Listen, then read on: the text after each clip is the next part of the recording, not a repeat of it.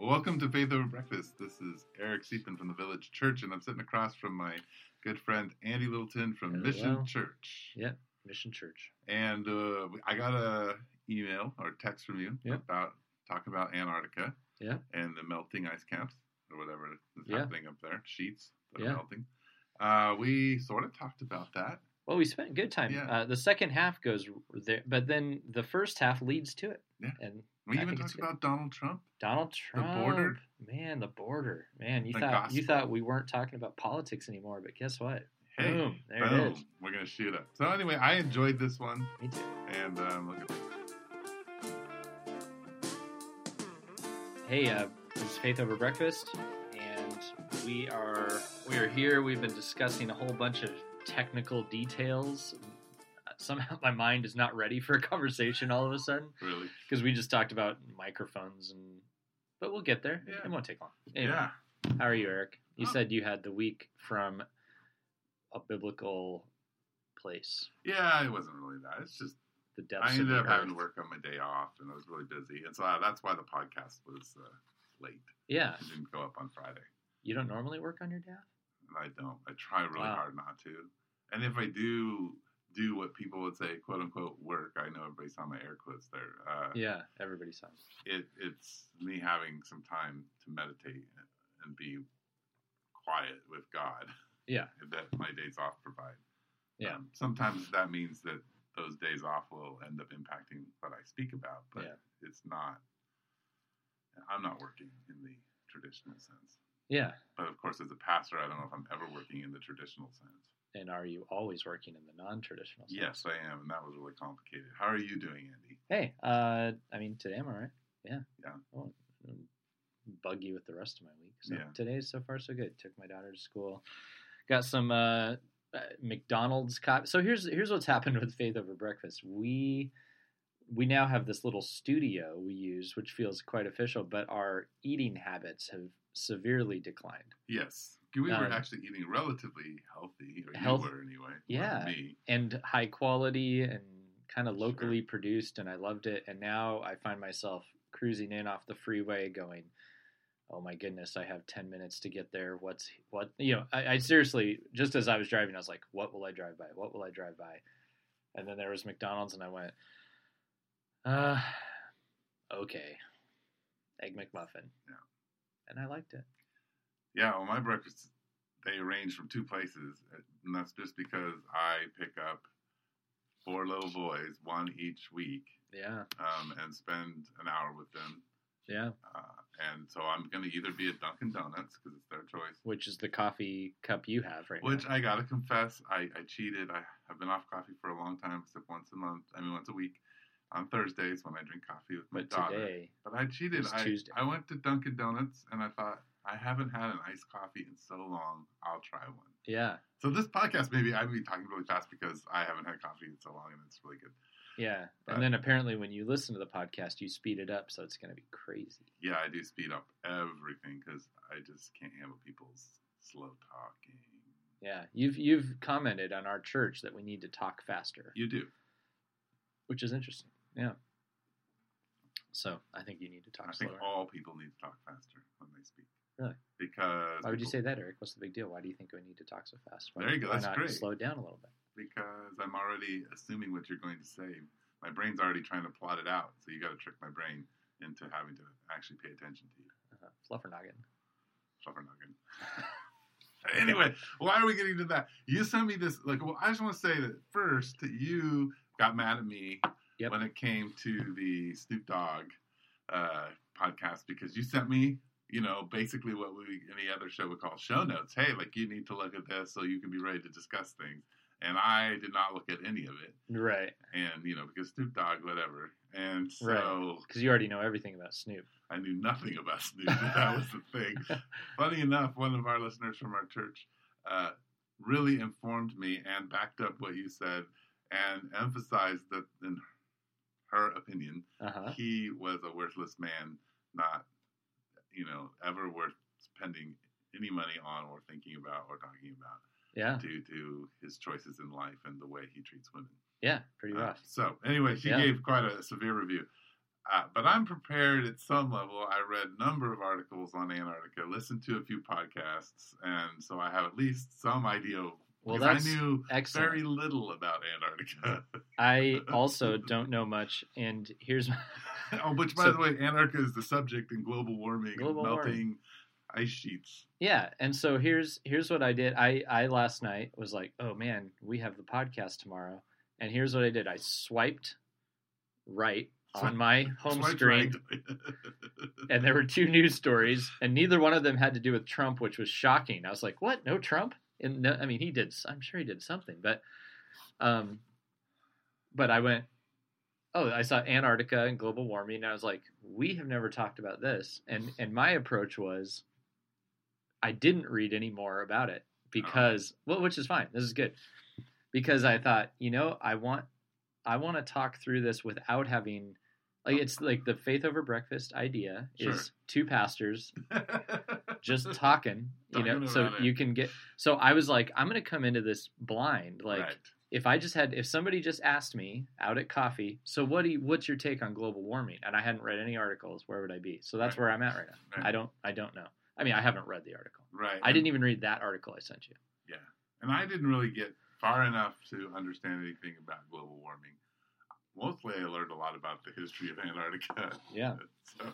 Yeah. But speaking of Trump, I would also maybe like to talk about, so we're just going to do this live, because if I were just sitting down with you, I would probably talk about the government shutdown. Sure, that's how a big it might thing. be impacting your church. Yep. What you and I, that would have been another excellent topic if one of us had been more on top of it. But if this is just us sitting down, I wouldn't call you beforehand and say, "Hey, let's talk about these things."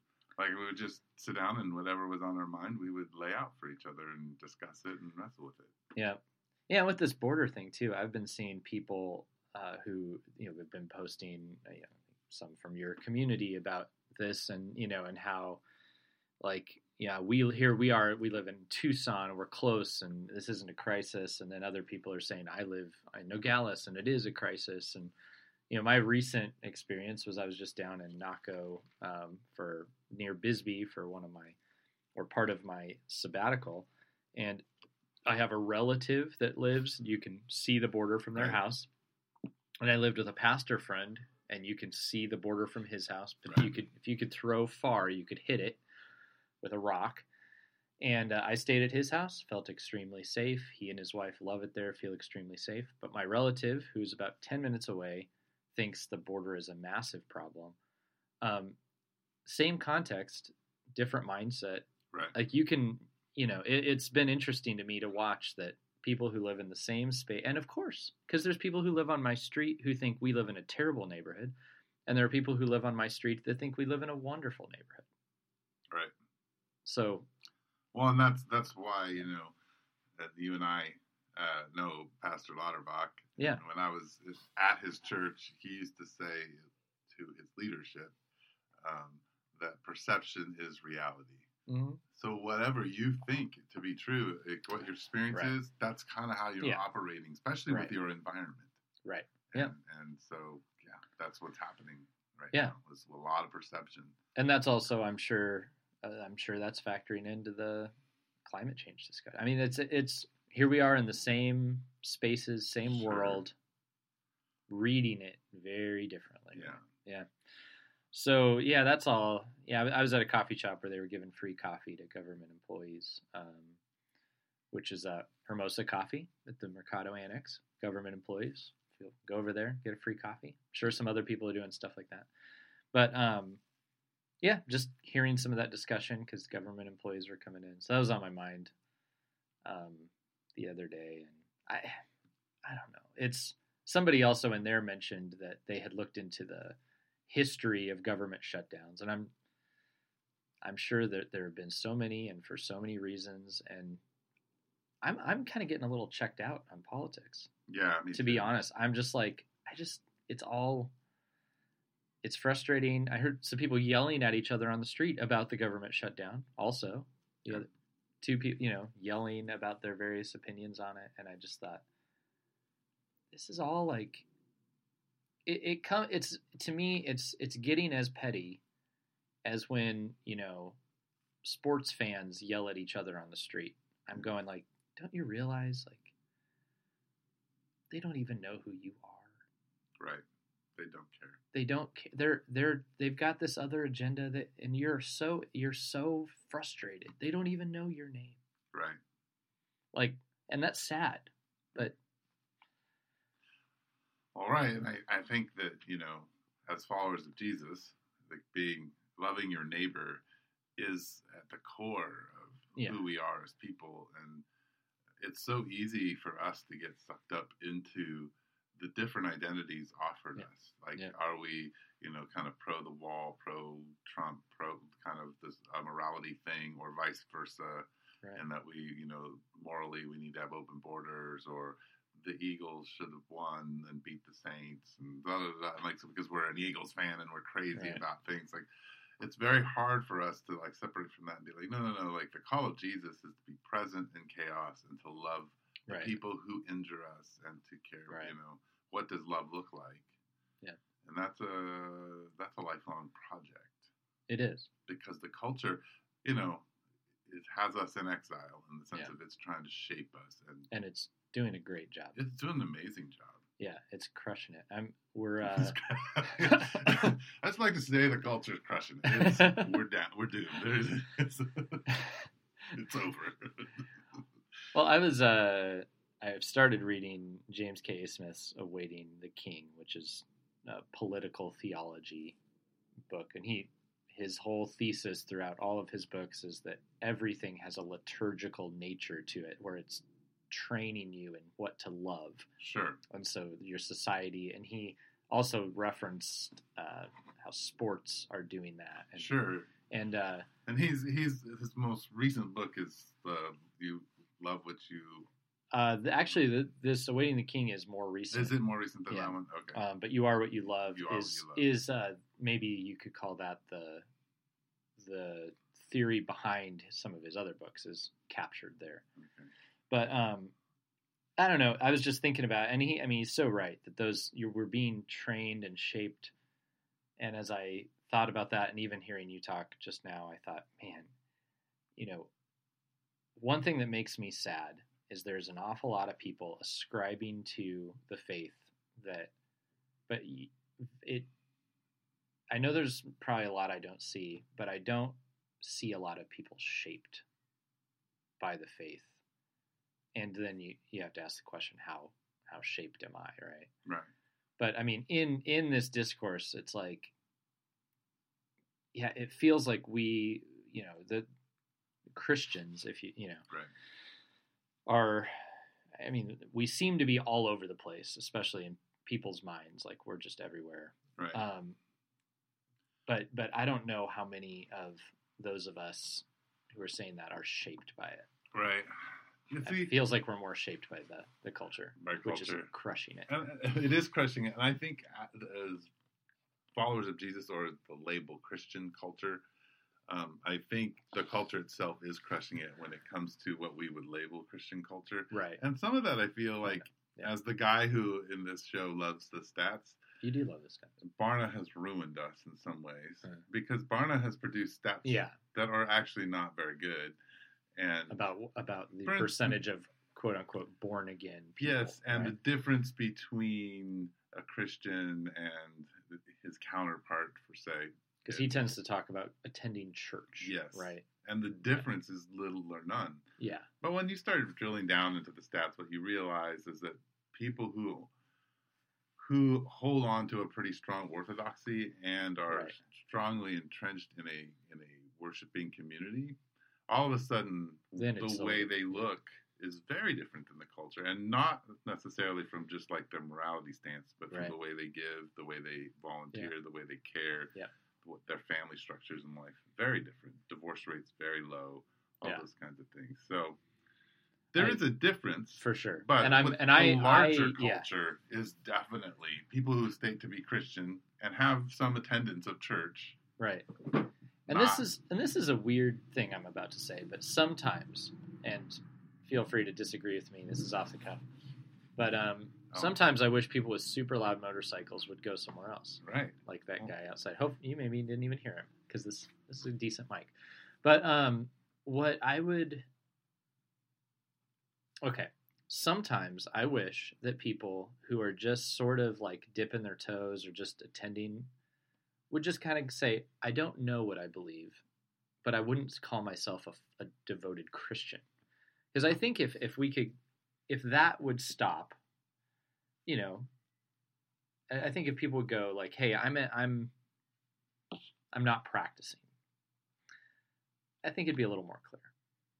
But it's frustrating because there are people who are like, you know, doggedly like Christian but they're not engaging in any of that stuff you're talking about. Right. Right. Like, I mean, it was, you know, during the last election, I think I brought this up. The Gospel Coalition said, you know, one of the major marks of a believer is that they are a member in good standing of a church with Orthodox beliefs. So they went and looked at all the candidates, including all the ones that were standing for Christianity. And the only member of a church at all was Hillary Clinton, and it wasn't Orthodox. So all these people who are you know, making this big political stand on Christian value, they don't even have a church. Right. And that's the leaders, right? Right. Yeah, so there you go. Stop saying you're a Christian. No, I don't know. Well, and this is why, you know, and maybe it bugs people, but this is why so many people start trying to change things in the way they say, oh, I'm not a Christian, I'm a follower of Jesus, or I'm a follower of the way. Because they're trying somehow, in some way, to say, we're not represented by these people. It's like what happened with the term evangelical recently, where, you know, all the people who followed after Trump, and then, you know, people like Russell Moore and such started going, well, hold on, do I want to lump myself with those folks? Right. Yeah. You know, am I? So I used to say, I'm basically evangelical, and now I never say that. Because it carries so much baggage. Yes. And the words can change in our culture very quickly. Yeah. And it's different. But we should talk about this global warming. Warming. So let's pretend that, like, at some level I haven't read anything, and let's just talk about global warming. If I were I caught you yesterday morning and said, Eric, what do you think about global warming? Well, and I would have said, hey, I have a long history of global warming in that you emit a lot of greenhouse gases. Am really one of the major causes of global warming. I started out as an anti-global warming person. Oh, a climate denier? Yes, I was. Oh. We wouldn't call ourselves like that back in the early 90s, but that's what they are. Yeah. And some of that was because I believe that the Earth was capable of handling itself. Okay. And I also believed in God's power and strength to deal with things. Sure. But at the same time, I was also very, and I'm going to use some theological terms here that people may not understand, but I was very dispensational. Yes. In my belief system, and so I believed in a new earth and a new heaven. So I thought this earth was going to be destroyed. Yeah. And so I didn't. So like the actual taking care of this earth was not on my highest level of importance. Yeah. Can we explain dispensational really fast for those listening who don't know what it is? I'll try. You go for it, since you're the more theologically educated than me. Okay. Like, how much of a seminary degree do you have at this point? Almost there. Yeah, over 3/4. Oh, over 3/4. Okay, so you should, know how to really lay this dispensational thing down. I don't know. Can you tell us about the 7 dispensations? There's 7? I think so. Yeah, you're right. There's 7. So dispensationalism is a system of theology. It's created by like 1800. Ryrie. It's about 100 years old. Yeah, 100. Scofield and Ryrie are key people, theologians. But it breaks history into 7 periods that have distinct plans of God, if you will, for them. We are in the 6th. And those, and there's basically the gospel as we know it is for this era. And and a key piece is the utter destruction of it all, and then a final battle and the return and a destruction of the earth and a remaking of it. Yeah, and it's and some parts make sense of a couple sections of Revelation, but they they do a lot of damage to the biblical narrative as a whole. Right. And it is the dominant American evangelical view, Yes. So even though it is not the dominant historical view. So if you went and talked to some folks in Europe, they might go, "That's bonkers." Right. Right, 500 years ago, people wouldn't. They never would have dreamed. But right now, in this cultural moment, things like the Left Behind series and a lot of other Hal books, Lindsey and all those kinds. and most of the TV preachers Yes. assume this, and it's spread like wildfire. Anyway, okay. Right, There there you you go. go. So I was Dispensationalism. Yeah. more in that space. I once was too, because most of us grew up in it. Yeah, and so, and then I was also in a space where the Republican Party. So it was Christianity and the Republican Party. Right. So those two were intertwined with each other. They were fighting for the good fight in our culture. They were trying to resist the breaking down and removal of God from our culture. And so, I mean, global warming was viewed as one of those things that people were trying to worship the earth, were trying to make the goddess herself, the earth goddess, basically. It was a worship of her and an obsession with that. And which isn't utterly untrue. well, But it's an extreme. Yeah. Yeah. So anyway, that's where I stood 25, 30 years ago. Yeah. I guess 20 years ago. I don't know how long. I'm 46, so I would have been, almost 30 years ago. So anyway, was when I started all thinking about those things. But now, I mean,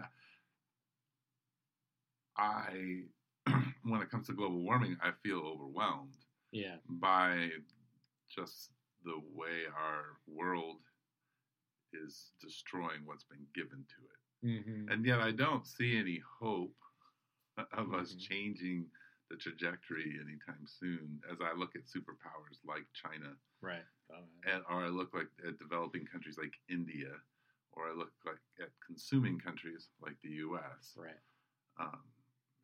Where those three countries are single-handedly, along with Russia, are destroying this world. There are other people doing this, but if we stop doing it, it would make a major dent. Yeah. And one of the issues is, I think I've become more sensitive. I mean, the way we eat food, for instance. Like Dunkin' Donuts coffee. Dunkin' Donuts coffee.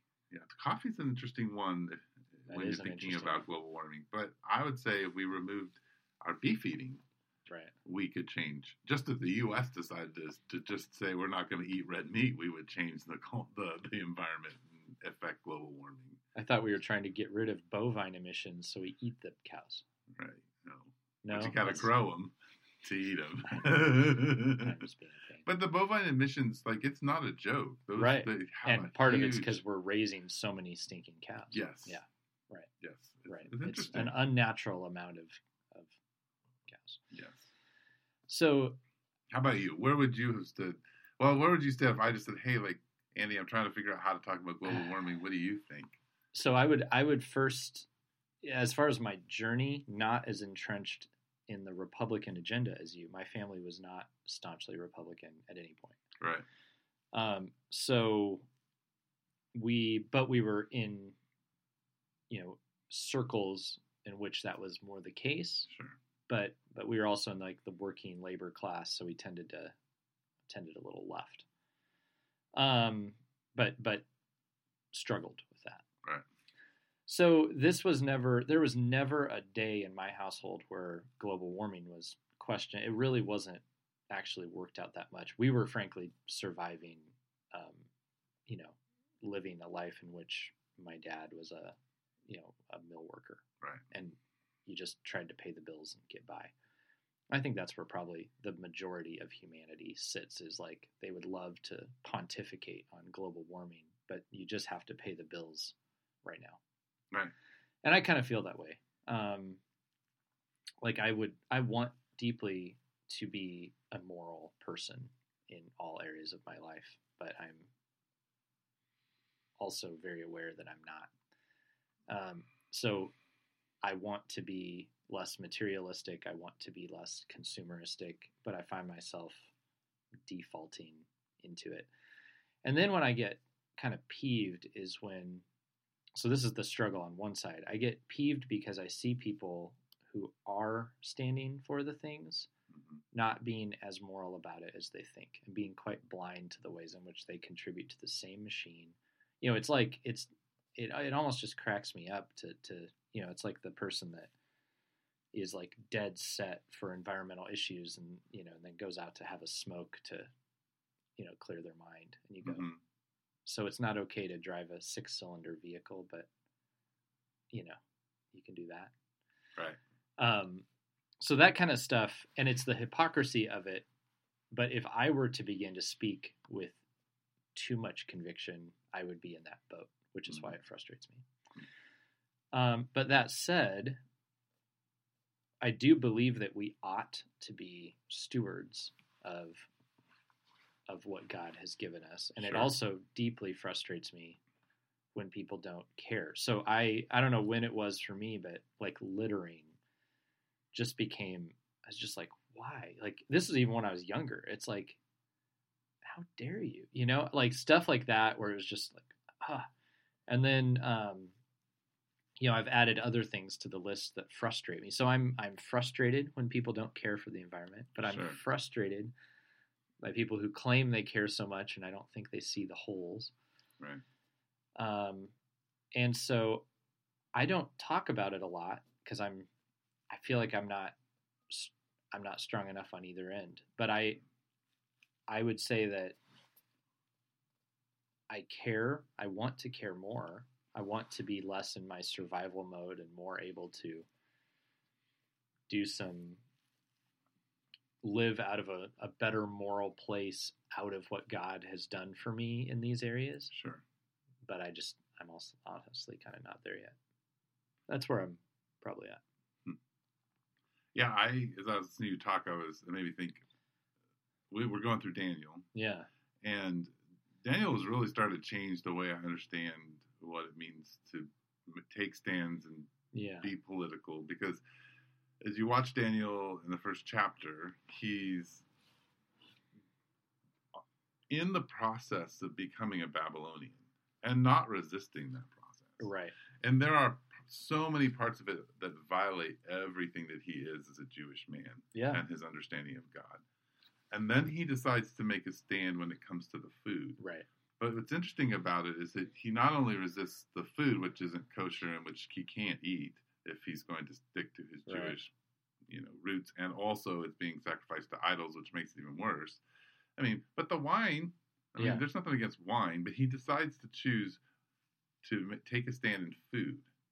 And I think what struck me about that is, for him, obviously, that was an outward identity thing. Right. Food always was one of the identifiers for Jewish people up and against other countries. It made you Jewish, like it made you a nation. And it's however many times a day they ate, but it was the visible thing. It differentiated him over and over and over and over and over. And so it's an interesting, just to meditate and think about that process is interesting. But what made me think is that I can't make a stand and really begin to live my life on global warming. Right. And then go decide to make a stand on, the sex trade. Right. And then go make a stand on the border issue. And then go make a stand. So I think everybody in the world is picking their stand, and when you pick one or two, it's always to the detriment of 5,000 other ones that you really ought to be standing for. Right. And so part of it is, how, as a follower of Jesus, what's the actual stand that sets me apart, and yet at the same time doesn't push me out of the culture where I have no voice. Right.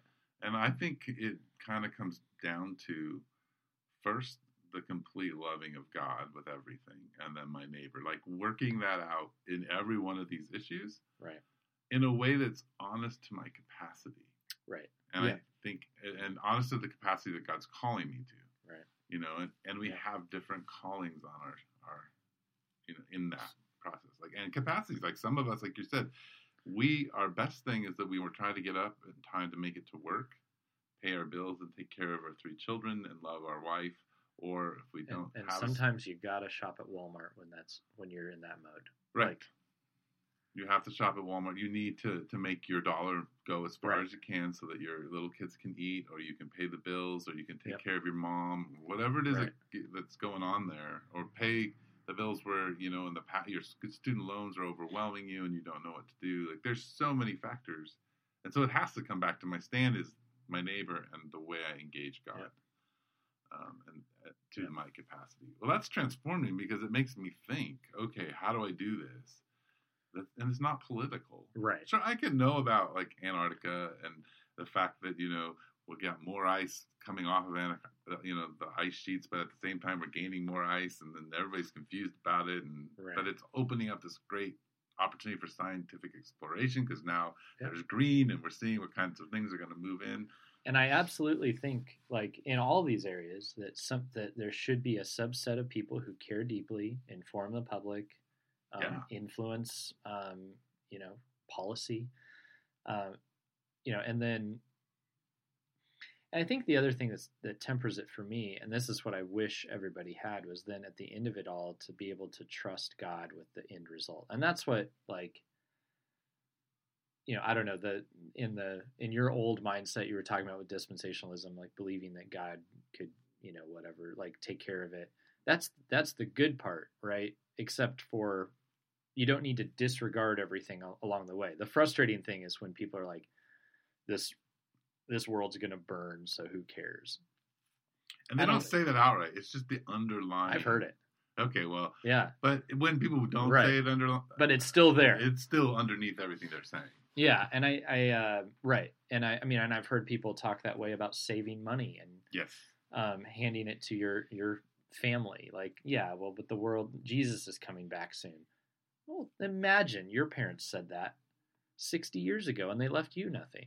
Right. Like, and they also, by the way, thought Jesus was coming back soon. And back at the Reformation, there was a small group of people that thought Jesus was coming back any second. And by the way, when the New Testament was being written, there was a little group of people that thought Jesus was coming back tomorrow. They're called the Thessalonians. Yeah. Paul's like, don't sell everything. Don't sell everything.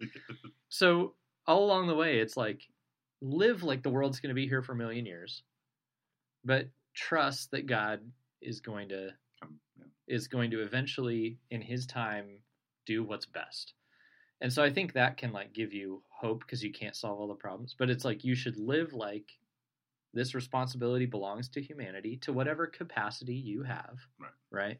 It brings us back to the Genesis. Yeah. Kind of, what do you call them? I missed the word in my head right now. Genesis. Creation mandate? Yeah, mandate. Yeah. I was looking for the word mandate. Yeah. Yeah, exactly. Like we are responsible. Yeah, it's not like the mandate disappeared. No. But then even in early humanity, it wasn't, I mean, I don't think God speaking to humanity, you know, in Adam and Eve was saying, you know, Adam, you're responsible for every square inch of this planet. You know? Right. Eve, so are you. You know? It's like there's a mass of humanity, and collectively, you know, working together, using our various gifts, we are responsible. Sure. But then at some point believing that there is a God over it all and over the grand scheme who does in fact, you know, declare the end from the beginning, and the world doesn't stay as it is forever. And I don't know how that works. You know, if some of these natural things we observe are part of our downfall, wouldn't surprise me a bit. The scientists say they will be, you know, so if God's a part of that too. But I don't want to like ever promote the idea that because the world will eventually destroy itself, that we should just wholesale, you know, throw Coke cans out our windows and let cows fart all night and, you know, and burn large piles of trash in our yards. Right. Yeah. Yeah, I totally agree with you. So on this whole subject, though, of taking a stand, I do think one thing that's interesting, if we want to bring it back to our churches, because I once heard you say that you guys tell your church that you really aren't trying to be a judgment of other churches, or you're not trying to make a statement about the right way to do things. I think what we said was we're not trying to create a new Christianity here. Like, okay. We're not viewing ourselves as, we know our church is unique and different, and that we've rejected certain ways the church does things. But we also aren't attempting to say like we're the thing or we're right, the only way. Yeah. Right. But you are making a statement. Sure. And I think that's part of this is choosing a space that you're going to speak up Right. for what you think might need to be reformed, Right. being a good reformer that you are. Sure. And I think that's the important thing when you're looking at how you deal with the world and how you deal with politics is it has to come out of your community, Right. not as an individual. Yeah. I think that's a new way of thinking for me. Is it's not how do I deal with politics Right. as much as how does my community deal with politics? How do we think about global warming? How do we do that together? Right. How do we, how does our different views and our different experiences begin to be shaped by the gospel and then be spoken out as a community? I think that's actually pretty revolutionary for the church in the modern age. Is to have a communal speaking out, and I think it first starts with the reformation of the church itself. Yeah, that we're in a process of reforming us, and as we reform through the Spirit and being transformed, then we can begin to speak the gospel clearly to these issues. Right. I think what's happened in the American church over the last 100 years is we've stopped reforming in some ways and become political, political activists. Or pawns, you might say. Pawns would even be better. Yeah, because we're not challenging the political system. We're just jumping on board with, a dominant part. Right. Which I would argue, and you and I have talked a little bit about this in the podcast, but the way the gospel has changed since, after World War II to come this very simplistic thing, You're talking in the context of American evangelicalism. Yes, or whatever. The God has a wonderful plan for your life. Right. Let's walk along the Roman road. Not to putting those down, but what it's done into discipleship and our understanding maybe of the gospel as a larger story, right? With more complexity and forcing us to wrestle more with reality than God's wonderful plan and His death and resurrection, which are at the core and beautiful. Yeah, but simple. But they get taken out of their big story and become less important to the rest of life, right? If you're not careful. And they don't inform how, I don't think about, like I do now, but I didn't think about the gospel and how it influences the way I understand these different issues within the world and how I act in everyday life. Well, just to tease that out, what does the resurrection of Jesus have to say to global warming would be an interesting question. So it's the Christian would read the scriptures and hear things like, in the New Testament being told that your body is like a temple of the Holy Spirit, right? And what that means is if you can see that you are made in the image of God and that in Christ God is actually making space on earth in you, that He is with you within you, then you don't just treat your body like a worthless piece of disposable junk, and you don't probably eat as much McDonald's as I don't eat that much McDonald's, but you want to take care of yourself because you have value, right? Sure. So then then in the resurrection, your body, mysteriously, but the scriptures say it's not that you become some spiritual detached thing. You are a bodily human person for eternity. Right. And so if that's the case, and there's also that the heavens and earth are renewed, would probably be the more scriptural way of saying it. Right. That then, because of what the resurrection means for the body, that same idea transfers to the creation. So it's don't you know that creation is a temple? And and that's exactly what it's painted to be in the Bible. Right. Don't you know that creation is a temple? Right. The temples are just a representation of the earth itself. Yeah, they are. Yeah, it's the dwelling place of God, and where his authority goes out, and He made it, and so if you know that the earth is a temple, and that there will be a resurrection, and that He wants to renew, not doesn't just want to, plans to renew it, then it's an absolute Christian responsibility to treat it like a temple. Right. And, the thing that got me started about thinking about all of that is, though maybe it doesn't fit in the original manuscript, the end of Mark has a real sense that the gospel is not just being preached to the individual, but to all of humanity. And then you end up in Romans as you listen to the earth groaning and looking forward to its own renewal. Right. Meaning that there's a sense within the creative order that it has its own knowledge of its identity and it's groaning to be renewed. Well, that's transformative in thinking about how I operate, and what my future operation is. Which isn't that what we see around here when we like the sunsets and sunrises? That like, doesn't it seem like the creation itself isn't just dying? Right. Like it's like there's something within the creation that's like there's value and beauty, and this should go on. Which is why I think, like, if we as Christians could get out of our like hatred for environmentalism, which I don't think we have, but generally there's some of that because it's this like, man, it's idolatry.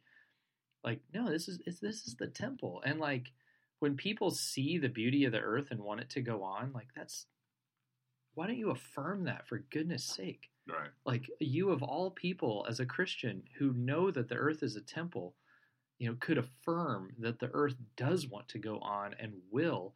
You just actually have a metaphysical reason that it's possible. Right. And beautiful. Right. So stop being jerks to people who like the earth.